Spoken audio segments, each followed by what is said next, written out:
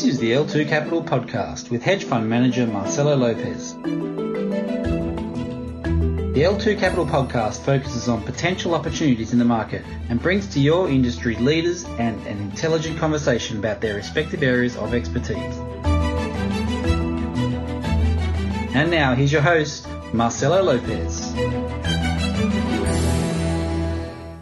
Olá pessoal, eu sou Rafael Siqueira e no episódio especial de hoje do podcast da L2 Capital nós resolvemos inverter os papéis. Marcelo Lopes, nosso anfitrião de sempre, hoje é o nosso convidado. Marcelo, começa contando um pouquinho pra gente sobre sua história, sobre sua trajetória no mercado financeiro e também sobre a L2 Capital. Claro, obrigado Rafael. Então, eu comecei minha carreira fazendo o programa de trainee do Lloyds Bank na década de 90 ainda. E no final do programa houve a crise da Rússia e eu achei que foi a melhor época para se comprar ações no Brasil. Eu acompanhava as ações já há bastante tempo e acabei então saindo do Lloyds e montando um clube de investimento lá na Cita. O clube teve uma performance maravilhosa, mas no começo de 2000 a bolsa estava um pouco alta e os riscos no mundo inteiro estavam aumentando. O Nasdaq estava batendo recorde atrás de recorde e a situação estava um pouco insustentável. Eu resolvi que eu precisava de mais conhecimento, liquidei o fundo e fui para a Espanha fazer um MBA. Depois da Espanha, eu fui lá para a Finlândia, fiz minha especialização em finanças e no começo de 2002 eu já estava em Londres trabalhando na Citi. Trabalhei 6 anos lá, meu último emprego foi na Gartmore, que é um dos maiores hedge funds do mundo para mercados emergentes, e eu era o responsável pela gestão de cerca de 3 bilhões de dólares. Meu trabalho basicamente era viajar pelo mundo, no mercados emergentes, né, claro, à procura de oportunidades de investimento. Agora, na L2 Capital, o nosso foco é mercado internacional e também sempre buscando oportunidades de investimento. Coisas que estejam fora do radar da maioria dos investidores, onde a gente tem uma chance muito grande de sucesso. A gente conversa sobre isso com uma certa frequência, não adianta ficar correndo atrás de Facebook, Amazon, Google, assim como todo mundo faz. E tampouco faz sentido ficar comprando bonds de longo prazo de empresas com dificuldades financeiras para tentar ganhar 3%, 4%. Não é isso que vai fazer a diferença. A gente tem uma visão muito diferente do mundo, a gente olha mais para o risco do que para o retorno. E a gente tenta aproveitar algum mispricing que existe no mercado. Perfeito, Marcelo. E falando em investimentos que não são óbvios, né, que estão fora do radar de todo mundo, a L2 Capital atualmente está focada numa tese que é o mercado de urânio, né, sobre a qual pouquíssimas pessoas no mundo estão falando. Conta um pouquinho pra gente como que você se deparou com essa tese tão fora do radar. Claro. Então, no começo de 2017, eu estava em Nova York conversando com um analista de mercado que eu respeito muito. E ele mencionou que estava estudando o mercado de urânio que gostava bastante. Eu dei uma olhadinha na época, mas não me chamou muito a atenção não. Só que no final de 2017, a Cameco, que era na época a maior empresa listada em bolsa no setor de urânio, anunciou que ia pôr a mina dela, McArthur River Mine, que é a maior mina do mundo, em care and maintenance, que é simplesmente suspender a produção da mina. E eu achei que aquela notícia fosse bem importante. Poxa, a maior mina do mundo, com a maior concentração de urânio, vai parar de produzir. Sem dúvida nenhuma, isso é uma notícia que vai impactar o setor. Mas nada, o negócio não impactou, o setor subiu um pouquinho, depois o preço voltou. E eu fiquei intrigado com aquilo, falei, poxa, não é possível. E eu comecei a estudar mais e mais o setor. No começo de 2018, né, há pouco mais de um ano, eu tive uma conversa com um analista que é considerado o melhor analista do setor de commodities no mundo, e eu perguntei para ele sobre o mercado de urânio e sobre o underfeeding. E ele nunca tinha ouvido falar em underfeeding até então. Ele até brincou comigo, perguntou se eu não estava traduzindo uma palavra do português para o inglês e me perdi aí na tradução. E aquilo para mim foi aquele momento de lucidez que você fala, poxa, se o melhor analista do setor não tem ideia do que é underfeeding, não tem ninguém olhando para esse setor. Realmente o setor tá apagado.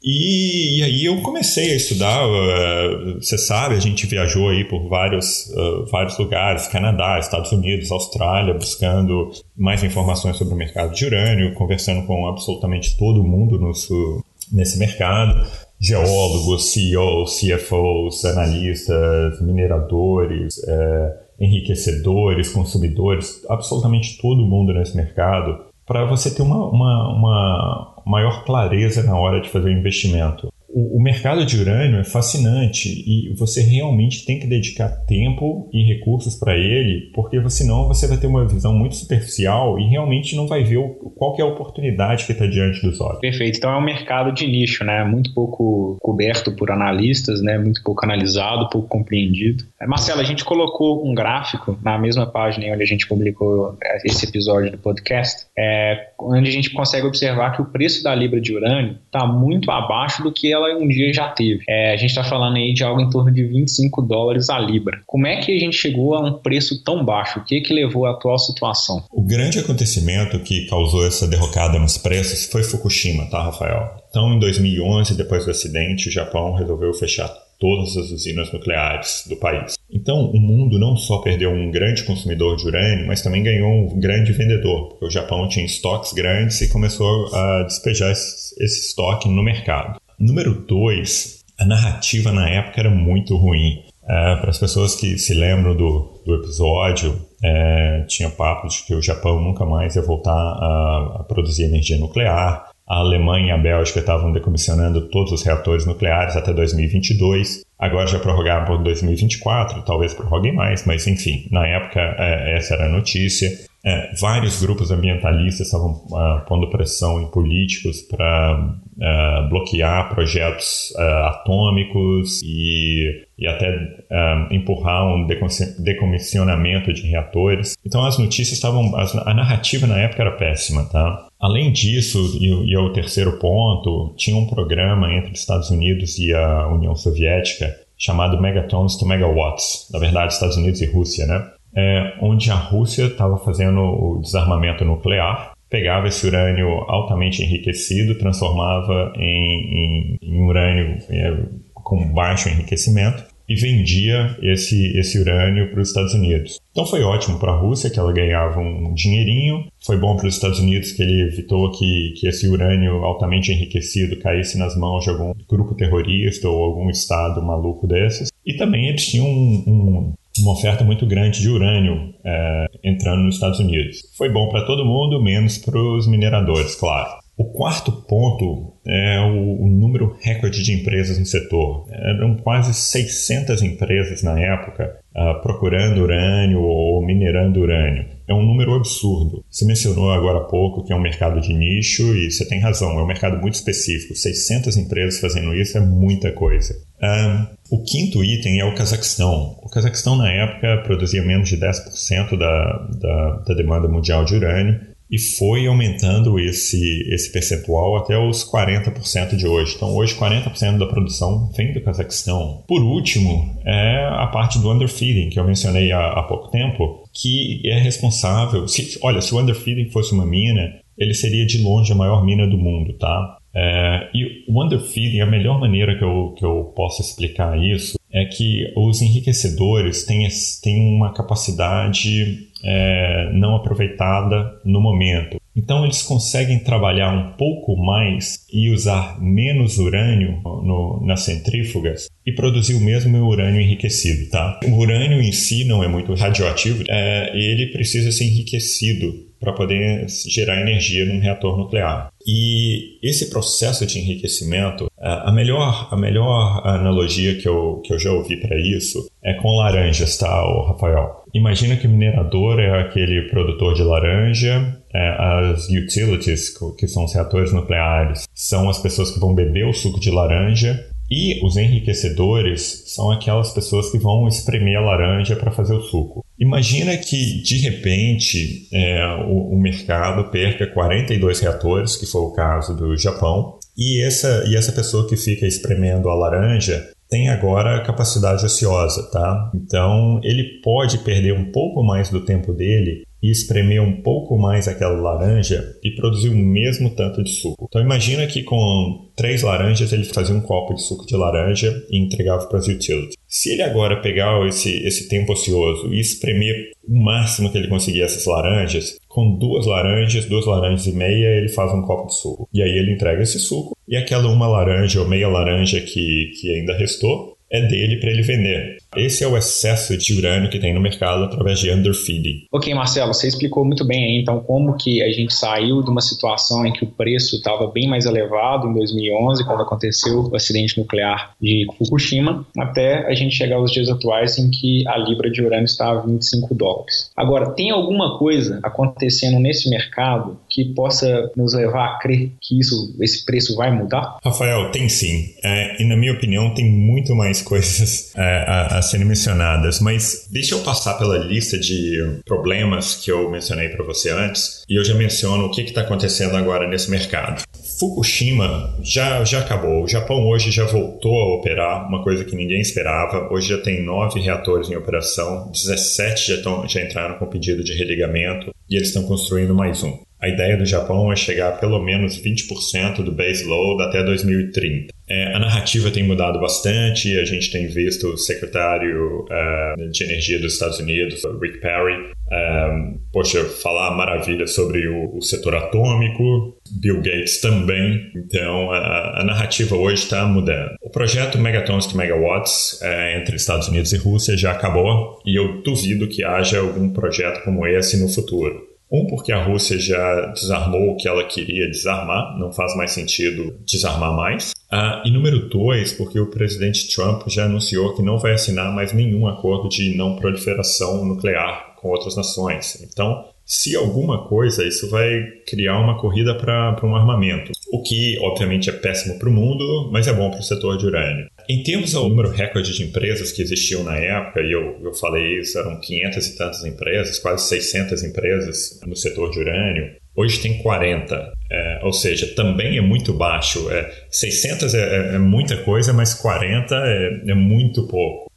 O Cazaquistão, que na época era 10% da produção de urânio e chegou agora a 40%, não deve aumentar muito mais a produção, por 2 motivos. A Kazatomprom agora é uma empresa pública e ela não está preocupada em produção agora, ela está preocupada com lucro. Então, ela dá guidance, no guidance ela já inclusive anunciou que vai reduzir a produção projetada para os próximos 3 anos em 20%.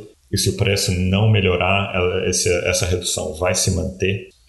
E outra, porque o reator nuclear não vai comprar 100% da demanda dele de urânio de uma empresa só em um país só. É muito risco para eles. Eles tendem a se diversificar. Então, ainda que o Cazaquistão consiga entregar o melhor urânio nas melhores especificações, um prazo mais rápido e um custo mais baixo, ele tem um limite até onde ele pode ir, e a gente acha que está bem próximo desse limite, tá? E, por último, a parte de underfeeding pode muito facilmente se transformar em overfeeding, que é o reverso da moeda. Então, no exemplo que eu dei antes, o enriquecedor ia pegar 3 laranjas e produzir um copo de suco de laranja.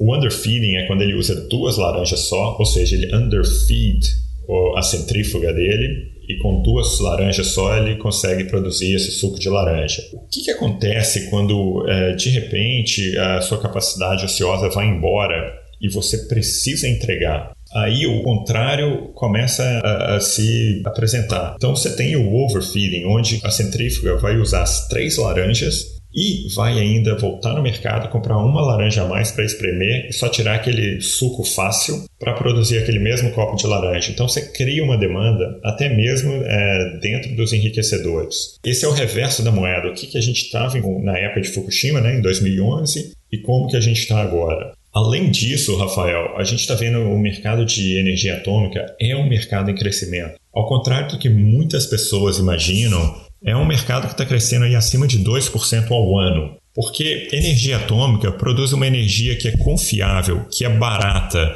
que é segura, ao contrário do que muitas pessoas pensam, e é uma energia limpa. Então, mais e mais países estão construindo reatores. A China já anunciou que até 2030 vai construir entre 6 e 8 reatores por ano. A Índia, semana passada, assinou acordos com os Estados Unidos e França para a construção de 12 reatores, 6 americanos, 6 franceses. O Egito vai começar a construção do primeiro reator nuclear dele no ano que vem. Então, é um mercado que está em franca expansão e que ninguém está prestando atenção. Perfeito, Marcelo. Inclusive, esse assunto de demanda, além dos países que você mencionou, a gente pode lembrar aí que países que têm muito petróleo, muitas fontes de combustível fóssil, como é o próprio caso da Rússia, estão construindo mais e mais reatores. A gente também vê em países do Oriente Médio, o próprio Emirados Árabes Unidos está engajado em construir 4 reatores. Então, é uma diversificação da matriz energética que vários países estão buscando por uma questão estratégica, inclusive. Você mencionou a China, que talvez seja o principal driver de crescimento de demanda. Hoje ela depende de quase que 70% da energia elétrica dela gerada a partir da queima de carvão em termoelétrico. E isso além do problema óbvio de poluição que é causado lá, né, que é notório, todas as cidades lá são bastante poluídas na atmosfera, você tem o problema da concentração, da dependência, né? Então, um país que quer ser protagonista mundial não pode depender de uma única fonte de energia para crescer. Então, a gente tem uma mudança grande aí da dinâmica, pelo menos do lado da demanda, do que você descreveu de 2011 para cá. E quanto à oferta, você comentou que a maior mina do mundo, né, a McArthur River, que é como se fosse a Arábia Saudita do setor, 13% da produção mundial vinha dela. Tem mais alguma coisa acontecendo do lado da oferta? Rafael, tem muita coisa acontecendo do lado da oferta, ou não acontecendo, né? Depende do seu ponto de vista. Semana passada, a Orano também, que é a terceira maior produtora mundial, anunciou que estava fechando a operação em Níger. São 2,6 milhões de libras que não vão chegar no mercado. No ano passado, além de McArthur River, a Paladin também fechou as operações dela na Namíbia. Então são 5 milhões de libras que não vão chegar no mercado. Cada vez mais a gente está vendo os mineradores cortando produção. As pessoas falam que quando o preço chegar aos $40, que o mercado normaliza e todos voltam à produção. Eu acho que o preço tem que chegar a $40 para a gente evitar mais fechamento de mina, porque senão esse é um movimento que não tem volta. E uma vez que você fecha a mina, você não reabre a mina em 2 minutos, não é só apertar um botão e a mina volta a produzir. Você tem que investir um dinheiro alto em capex, você tem que recontratar as pessoas que você mandou embora, você tem que dar treinamento para elas, você tem que contratar seus fornecedores, você tem que conversar com os órgãos de licenciamento. É um processo demorado, a gente está falando assim, na melhor das hipóteses, 1 ano, mas a gente já viu aí processos que demoram 3, 4 anos para a mina voltar a produzir o que ela produzia antes. Então, no lado da oferta, a gente está vendo uma oferta sendo cada vez mais restrita, uma oferta está diminuindo. E por outro lado, do lado da demanda, como a gente mencionou, a demanda está crescendo. Nunca na história tiveram tantos reatores operáveis como tem hoje, ou reatores sendo construídos como tem hoje. Esse ano devem ser entregues já 13 reatores, no ano que vem mais 13. É um mercado em crescimento, Rafael. É um mercado onde a demanda está crescendo, a oferta está diminuindo e o preço está menos da metade do que o custo de produção. Excelente, Marcelo. Então, recapitulando, a gente tem uma demanda crescendo muito ainda, com alguns fatores que você mencionou, como o underfeeding, que pode gerar um gargalo, um estrangulamento e fazer com que essa demanda seja ainda mais fortalecida. A gente tem esse lado da oferta que está sendo constantemente cortada. Quem acompanha esse setor vê com alguma frequência notícia de ou redução da produção ou até corte, né, paralisação das operações. E a gente tem esse preço aí realmente em patamares muito baixos. A gente vai colocar um outro gráfico aí também na página, a gente consegue ver o custo de produção dos principais players do setor, e a gente vê que ele está aí realmente abaixo da metade. Agora, com isso tudo que a gente falou, por que o preço ainda não mexeu? O que falta acontecer para o preço reagir e ir para o que você mesmo falou, um patamar onde há estabilidade, onde volta a ter um equilíbrio? Rafael, o grande problema no setor hoje é a Section 232, tá? E uma vez que essa Section 232 seja resolvida, os reatores vão poder voltar ao mercado, contratar os mineradores e voltar a contratar urânio. E é isso que está precisando. Agora, o que é a Section 232? Na verdade, 2 mineradores americanos, no começo do ano passado, entraram com um pedido junto ao Departamento de Comércio para que investigassem as importações de urânio nos Estados Unidos. Eles estavam alegando que foram unfair practices, que acabaram fazendo com que praticamente não haja mais mineração de urânio nos Estados Unidos. Os Estados Unidos hoje consomem 50 milhões de libras de urânio por ano e produz menos de 1 milhão de libras. Então, a indústria de mineração de urânio nos Estados Unidos foi praticamente liquidada. No meio do ano passado, o Departamento de Comércio acatou esse pedido de investigação dos mineradores. E em abril, dia 14 de abril, eles entregaram um relatório deles com a recomendação sobre o que deveria ser feito para o presidente Trump. Desde essa data, o presidente Trump tem agora mais 90 dias para tomar uma decisão. Então, enquanto essa decisão é tomada, a gente não vai ver mais contratação. Tem 1 ano e meio praticamente que as empresas não estão contratando, esperando essa indefinição se resolver, claro. E o que acontece, Rafael, que é mais interessante, e eu vou comparar agora com o carvão, tá? Só para os nossos ouvintes uma ideia de como é que o carvão você pode minerar hoje, daqui a uma semana você consegue entregar no seu cliente, jogar no alto forno, onde quer que seja. Já o urânio, ele demora entre 1 ano e meio e 2 anos para sair de uma mineração e entrar num reator nuclear. No processo ele é transformado em gás, ele é enriquecido, ele é produzido no chamado fuel rods para depois poder entrar no reator nuclear. Então, se uma utility, se um reator nuclear precisa de urânio em 2021, ele já está atrasado para comprar hoje. É um ciclo muito longo. E esse ciclo tem 1 ano e meio que os reatores não estão comprando, ou seja, tem 1 ano e meio que os estoques estão indo.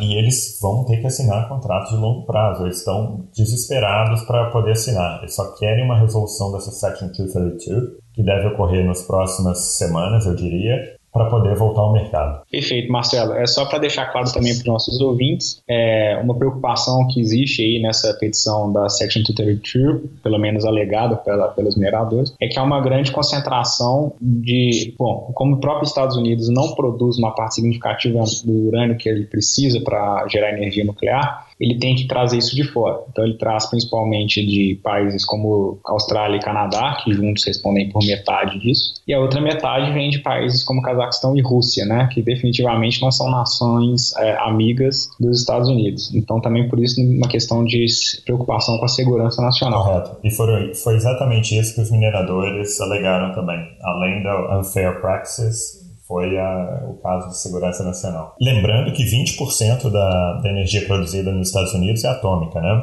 Então, o impacto disso pode ser grande no país. Exato. Os Estados Unidos é o maior produtor de energia elétrica a partir de fissão nuclear do mundo, né? Como você mesmo falou, 20% da energia elétrica dos Estados Unidos vem de geração atômica. No mundo, né, a energia nuclear responde por quase 12% da geração de energia elétrica e por isso da relevância, então, dessa questão, desse entrave para a resolução do setor, para a volta das contratações. Então, as empresas as utilities, né, as geradoras de energia, elas dependem muito de uma segurança, né, para poder voltar a sequer sentar na mesa. Agora, Marcelo, você mencionou que no último bull market a gente chegou a ver ações, não ações, mas o preço da Libra $140. Explica pra gente um pouquinho o que aconteceu naquele último bull market que fez com que o preço subisse tanto, por favor. Olha, as similaridades são grandes, tá, Rafael? Mas basicamente o que aconteceu no último bull market é que os reatores nucleares, as empresas de utilities, ficaram com medo de que a China estava entrando nesse mercado e ela ia comprar todo o urânio e eles iam ficar sem.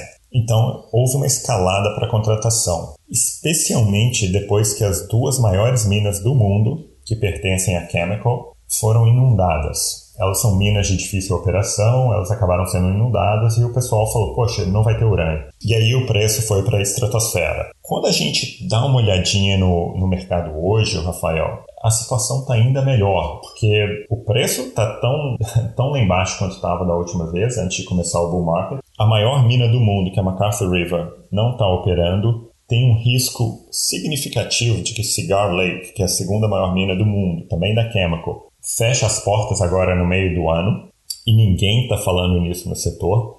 A Kazatomprom, que é a maior mineradora do mundo, obviamente, como o nome sugere, do Cazaquistão, já anunciou que cortou a produção planejada dela para os próximos 3 anos, em 20%. Várias minas sendo fechadas. E a China, que no último bull market estava entrando nesse mercado e o mercado estava com medo de que ela fosse consumir todo o urânio, já está no mercado hoje, já está construindo aí entre 6 e 8 reatores por ano e vai continuar construindo até 2030. Então, o que era uma expectativa há pouco mais de 10 anos, hoje é realidade. E o que está acontecendo hoje, Rafael, ao contrário daquela época, é que naquela época tinha um excesso de oferta de urânio e ainda assim o preço disparou. Hoje é o contrário, hoje as minas estão sendo fechadas. Além de não ter excesso, no ano passado foram produzidos cerca de 140 milhões de libras de urânio e foram consumidos, se a gente incluir os compradores financeiros, cerca de 200 milhões de libras.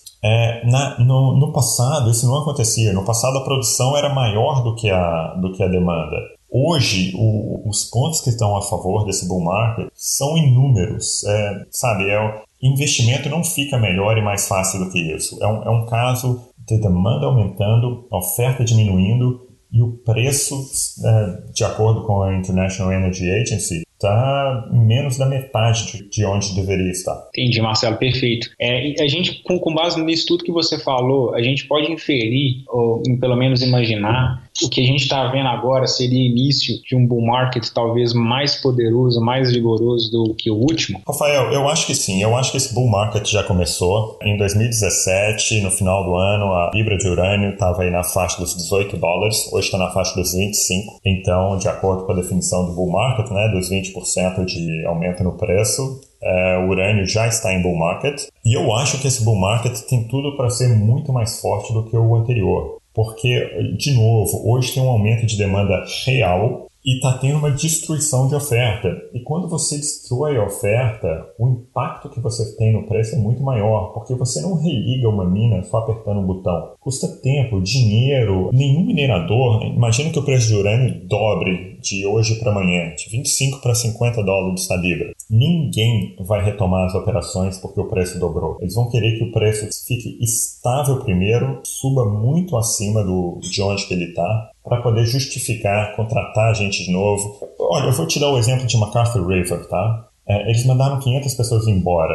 Dessas 500 que eles mandaram, e eu sigo alguns geólogos de perto, inclusive, converso com eles com uma certa frequência, alguns deles estão no Canadá, outros foram para os Estados Unidos, tem 2 que foram para o Cazaquistão e tem um que está aqui na Austrália. Agora imagina, se o preço de urânio for para $50, como que a Chemical vai religar uma mina dessas? Ela vai ter que contratar todo mundo de volta. Olha o custo que ela vai ter que ter para contratar 500 pessoas, pegar as aprovações de novo no Canadá para voltar a minerar, fazer o capex que ela tem que fazer, contratar os fornecedores. Sabe, ela vai ter que vir um custo muito acima disso. E a segunda maior mina do mundo, que é a Cigar Lake, vai se exaurir em 2027. Então a gente está falando que tem mais 8 anos de produção dessa mina e acabou. A Chemical não vai voltar com a McArthur River enquanto não tiver o book de Cigar Lake totalmente contratado. Então, a gente está falando que essa mina de McArthur River não vai voltar a operar pelos próximos 2-3 anos, pelo menos. Ou seja,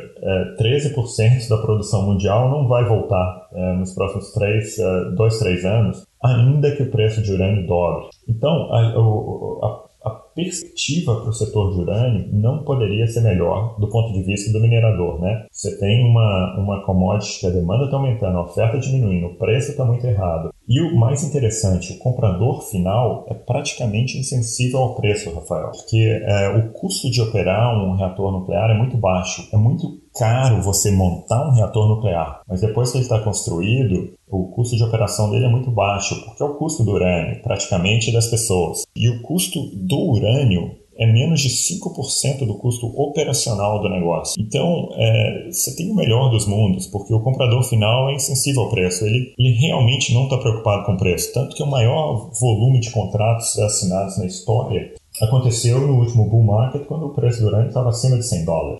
Esse já é um belo indicativo para você saber que o que os reatores precisam é que o urânio seja entregue na data combinada, nas condições específicas. Preço definitivamente não é a prioridade aí. Excelente, Marcelo. Acho que você listou aí os motivos que explicam aquilo que você falou na última resposta, que o investimento não pode ficar muito mais fácil, mais simples do que isso. Se tratando de investimento, como que a gente pode se posicionar, então, para lucrar com esse cenário todo? Qual que é a melhor forma de se investir em urânio, na sua opinião? Rafael, olha, a gente está um ano e meio, pouco mais de um ano e meio, investigando esse setor. Você sabe disso tão bem quanto eu. A gente já viajou aí para os Estados Unidos, Canadá, Austrália. A gente conversa com todo mundo do setor o tempo inteiro. Dessas 40 minas mineradoras que existem hoje, A gente selecionou 7 que a gente gosta e que a gente acredita que tem potencial de alta significativo com baixo risco. Tem uma também empresa que não é listada, que é uma empresa de royalties. Empresa de royalties eu sempre brinco que é a última Coca-Cola fria do deserto, porque ela não tem risco de exploração, não tem risco ambiental, não tem risco operacional, não tem risco de construção, de licenciamento, de nada. Ela só pega a parte boa.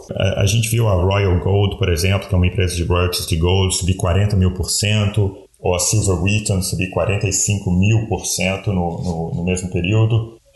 E a gente espera coisas excelentes dessa empresa de royalties também. Ela ainda não é listada, ela deve vir à bolsa ainda esse ano, e eu acho que a gente vai ter um retorno interessante com elas. E nessas ações que a gente tem investido, Rafael, a gente está investindo através de private placements, então a gente compra ação fora da bolsa e ainda a gente ganha warrants com isso, que potencializam. Warrants são como opções de compra, né? Então elas potencializam o nosso retorno quando ele ocorrer. Lembrando que no último bull market, a ação que menos performou, a pior de todas, foi a Chemical, porque obviamente a maior, era na época a maior, a mais segura, e teve as 2 principais minas inundadas, ou seja, não conseguiu produzir. E ela subiu 1.300%, Rafael, em dólar. A maior parte das ações do setor subiu entre 3 e 10 mil %. E aí tiveram ações que subiram 15, 20, 28 e tiveram as ações da Paladin que subiram 90 mil %. Então, os bull markets nesse setor, quando eles acontecem, eles são muito violentos. E eu acho que a gente está,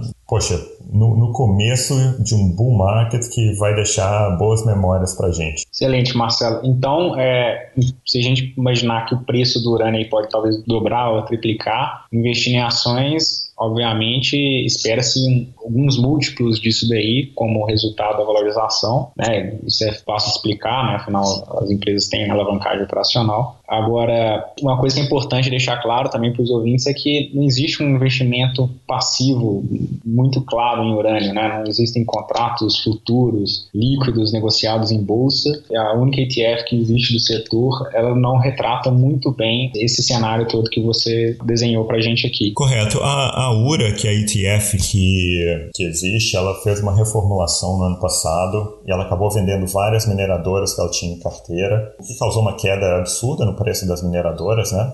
Então a gente viu o preço do urânio no ano passado subir 40% e algumas mineradoras caíram aí 10%, 15%, justamente por causa desse movimento. Para completar o desastre nessa ETF, eles resolveram investir em toda a cadeia. Então eles investem em empresa de engenharia, em empresa de enriquecimento, empresa de construção, porque assim eles acham que a ETF vai ficar mais segura e menos volátil. Realmente vai, mas quando vier o bull market, eles vão deixar muito dinheiro na mesa. Perfeito. Inclusive, quem tiver curiosidade de olhar as principais posições dessa ETF, vai observar que tem alguns nomes industriais, né, que produzem componentes para a indústria, e vai também ter nomes como BHP e Rio Tinto, que são grandes produtores de urânio, mas como subproduto, né?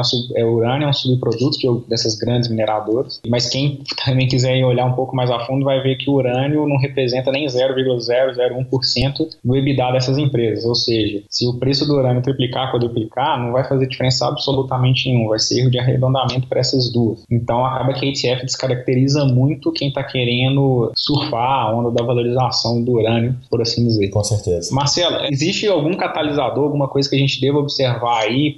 O que a gente tem que observar daqui para frente, uma vez que a gente é investidor do setor? A grande dúvida que o setor tem hoje é sobre a Section 232 e qual que vai ser a decisão do presidente Trump. E eu acho que não vale nem a pena a gente especular qual vai ser, porque está tão aberto esse campo, é muito difícil a gente tentar adivinhar o que o Trump vai fazer. Mas, de novo, eu acho que uma vez que a decisão seja tomada, vai abrir caminho para novas contratações no setor e aí a gente vai realmente ver onde que o preço do urânio vai estar. Definitivamente não é em $25 a libra. Perfeito. Bom, então falando um pouquinho aí sobre investimento em urânio, você acredita que qual seja o melhor momento para se posicionar, seja agora ou deveríamos aguardar uma decisão? Olha, sem dúvida alguma, eu acho que o melhor momento para se posicionar é agora, porque uma vez que a decisão seja tomada, eu não espero que o preço do urânio vai disparar no dia seguinte, tá? Os contratos de longo prazo demoram entre 3 e 6 meses para serem assinados. Mas muitas empresas já estão se movimentando. De novo, a gente conversa com todas as empresas no setor, a gente vê que várias já estão levantando recursos para começar a produção ou novos projetos de exploração ou mesmo aumentar reservas. Então, agora é um momento fantástico de se investir, de começar a investir nesse setor, porque eu acho que o potencial de ganho que a gente vai ter aí nos próximos 3, 4 anos é imenso. Você tocou num outro ponto, eu acho que para a gente já ir encerrando, que é a questão do horizonte, né? Então, qual que é aí o horizonte que você enxerga para a consolidação da tese, para a gente chegar naquele ponto e poder falar, acho que já ganhei o dinheiro que estava em cima da mesa? Todo investimento que a gente faz é um investimento de longo prazo, tá? A gente não espera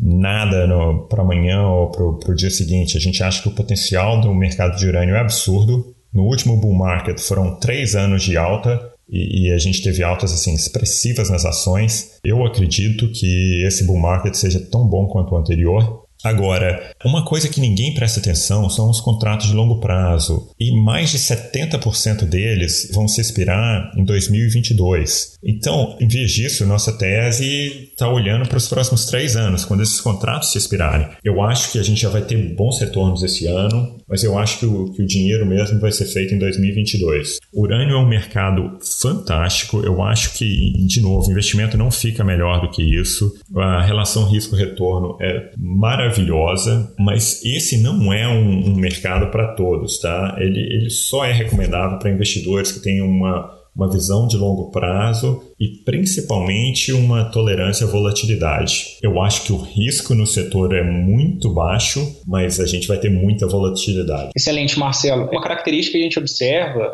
olhando o desempenho do preço do urânio, é que ele tem uma correlação muito baixa com outros ativos financeiros, com outras commodities, de sorte que eu imagino que ele tenha um efeito de diversificação interessante. Será que você podia explicar para a gente um pouquinho sobre esse efeito de diversificação que ele pode dar ao portfólio do investidor? E também como que a gente deve olhar para a tese, tendo em vista que a gente está vendo recorrentemente notícias sobre desaceleração da China, um pouco de arrefecimento da atividade econômica na Europa. De uma forma geral, existe uma preocupação com a desaceleração da economia global. Como que a gente deve enxergar a tese de urânio nesse contexto? Claro, Rafa, excelente pergunta. Na verdade, o urânio não é correlacionado com nada. É impressionante. Se você olhar nos últimos 3 anos, foram anos maravilhosos para praticamente todas as commodities. Teve o vanádio que subiu aí mais de 500%, paládio, cobalto, lítio, todos esses minerais que são relacionados à bateria, energia limpa, etc. E o urânio foi muito mal. Poxa,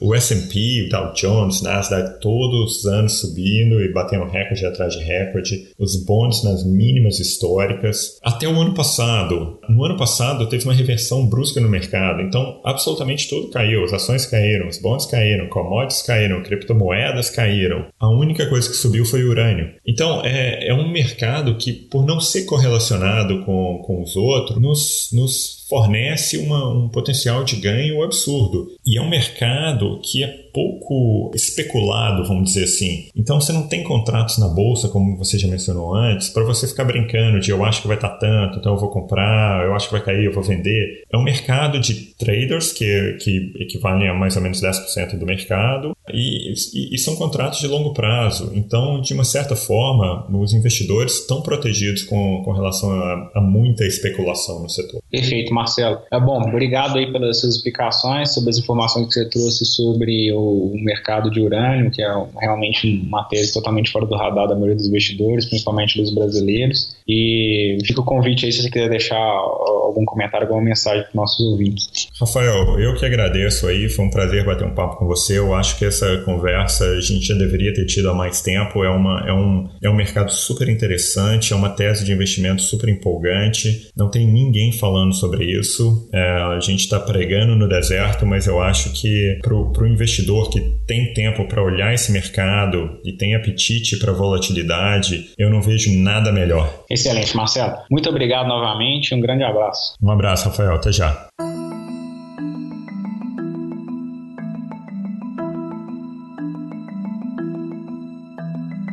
If you like this podcast, feel free to forward it to your friends and colleagues. We appreciate your time, support, and your feedback. You can follow Marcelo Lopez on Twitter at MALopez1975.